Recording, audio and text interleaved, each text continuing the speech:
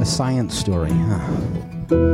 These NYU scientists, I felt really right. but I was so and I just thought, well, I had figured it out. It was that golden moment. Because science was on my side.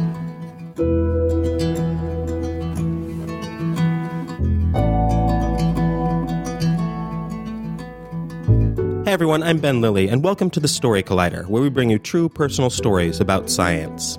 This week's story is from Brion Randolph. It was recorded in March 2016 at the Atlanta Shakespeare Tavern in Atlanta, Georgia, as part of the Atlanta Science Festival.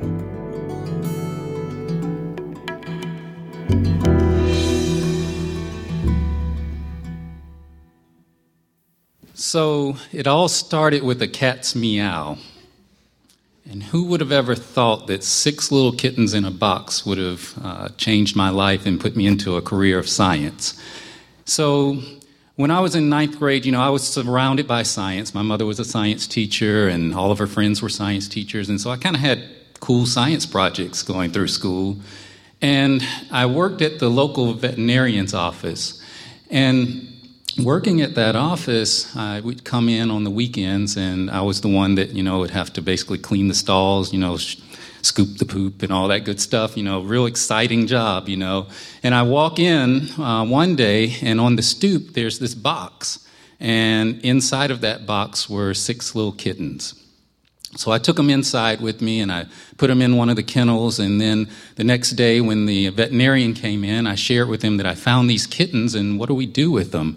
And he said, normally what we'll do is we'll, send them over to the pound, and we will, basically, they'll either get adopted or get euthanized at some point.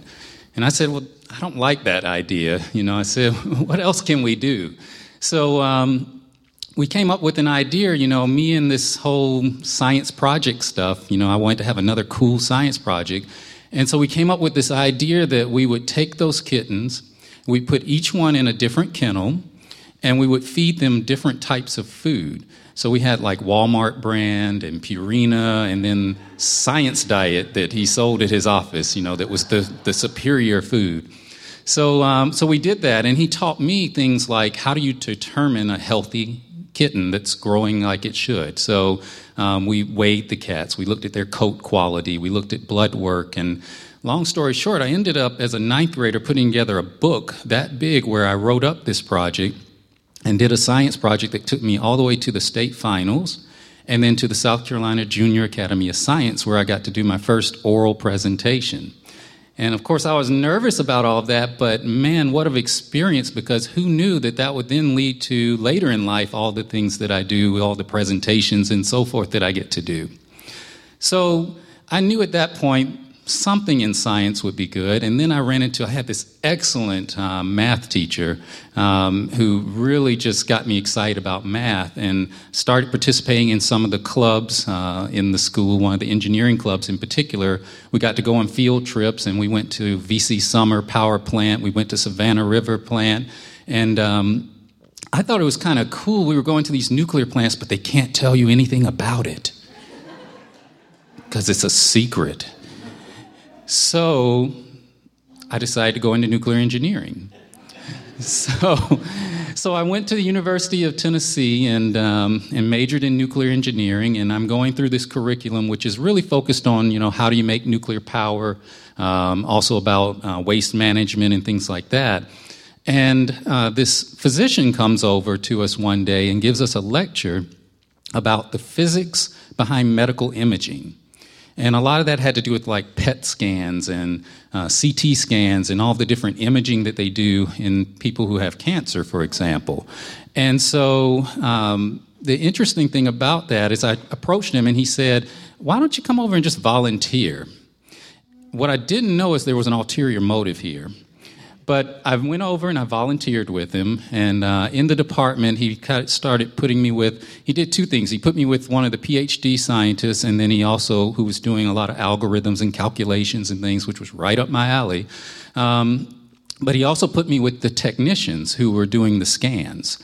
And so one of the things I've noticed is that they had a lot of papers they filled out. They'd calculate all of these things, and they'd fill out these forms, and then they'd give that to the doctor, and then the doctor would somehow make a decision on what to do for the patient based on all these calculations they did.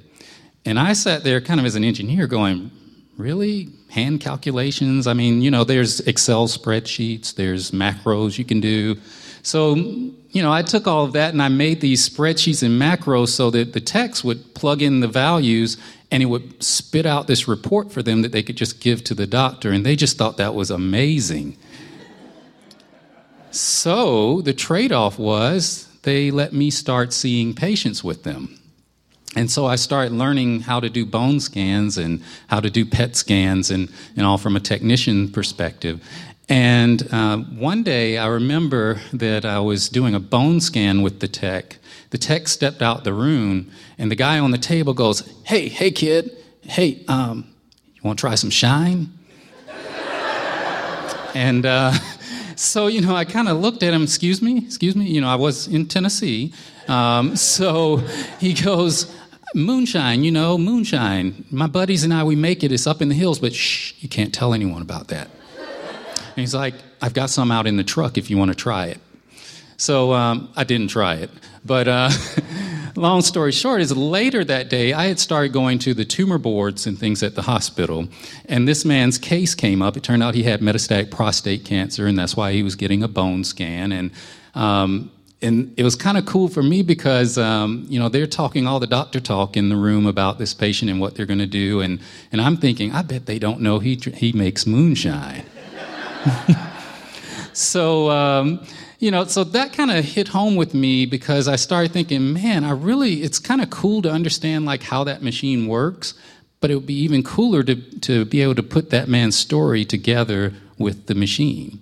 And so I sat down one day with Dr. Smith and I told him that, my experience and how I enjoyed all of these things. And he kind of looked at me and said, you're turning to the dark side, right? And I didn't quite understand it, but basically what he was telling me was that I really wanted to do medicine and be able to put all of that together. And so I took that from him and stayed and did my master's degree. He sat on my thesis committee with me and eventually then ended up applying and going to medical school. So then I get into medical school, and I'm going through these rotations, and I think, well, naturally, nuclear engineering, then I should probably be a radiation oncologist, right?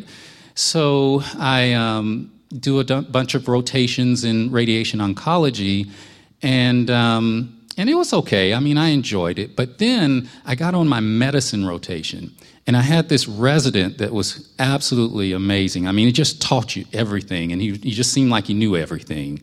And, in medicine, the cool things don't really happen in the day. It's at night. So as a medical student, you didn't have to take call at that time, but I decided I would because I would learn more. And so I stayed the night, and they didn't even have a call room for me to really stay in, so I had a makeshift little cot that I made, and then every time he got called out for something to the ER or whatever, I went with him.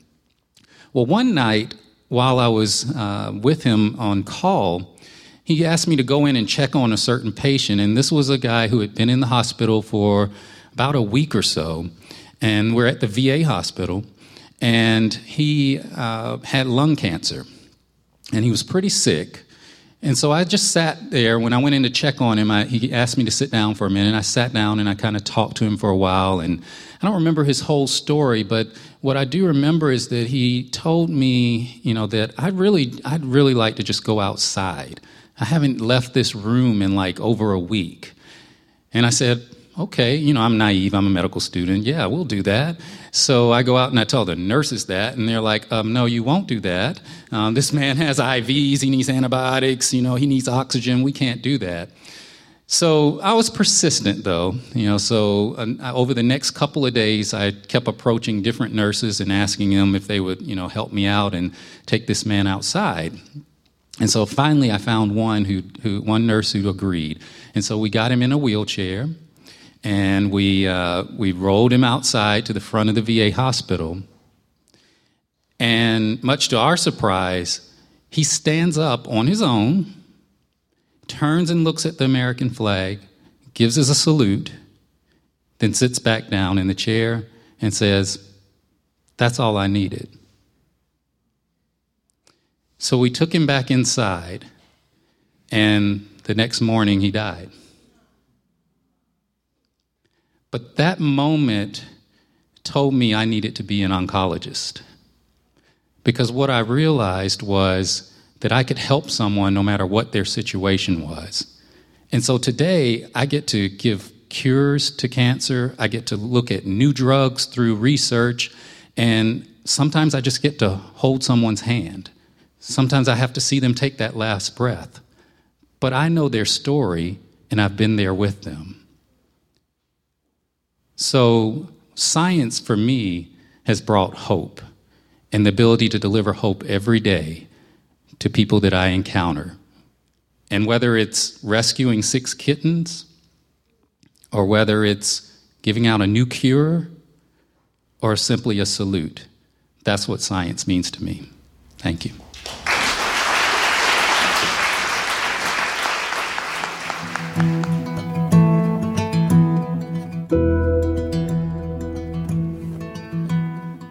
That was Brion Randolph.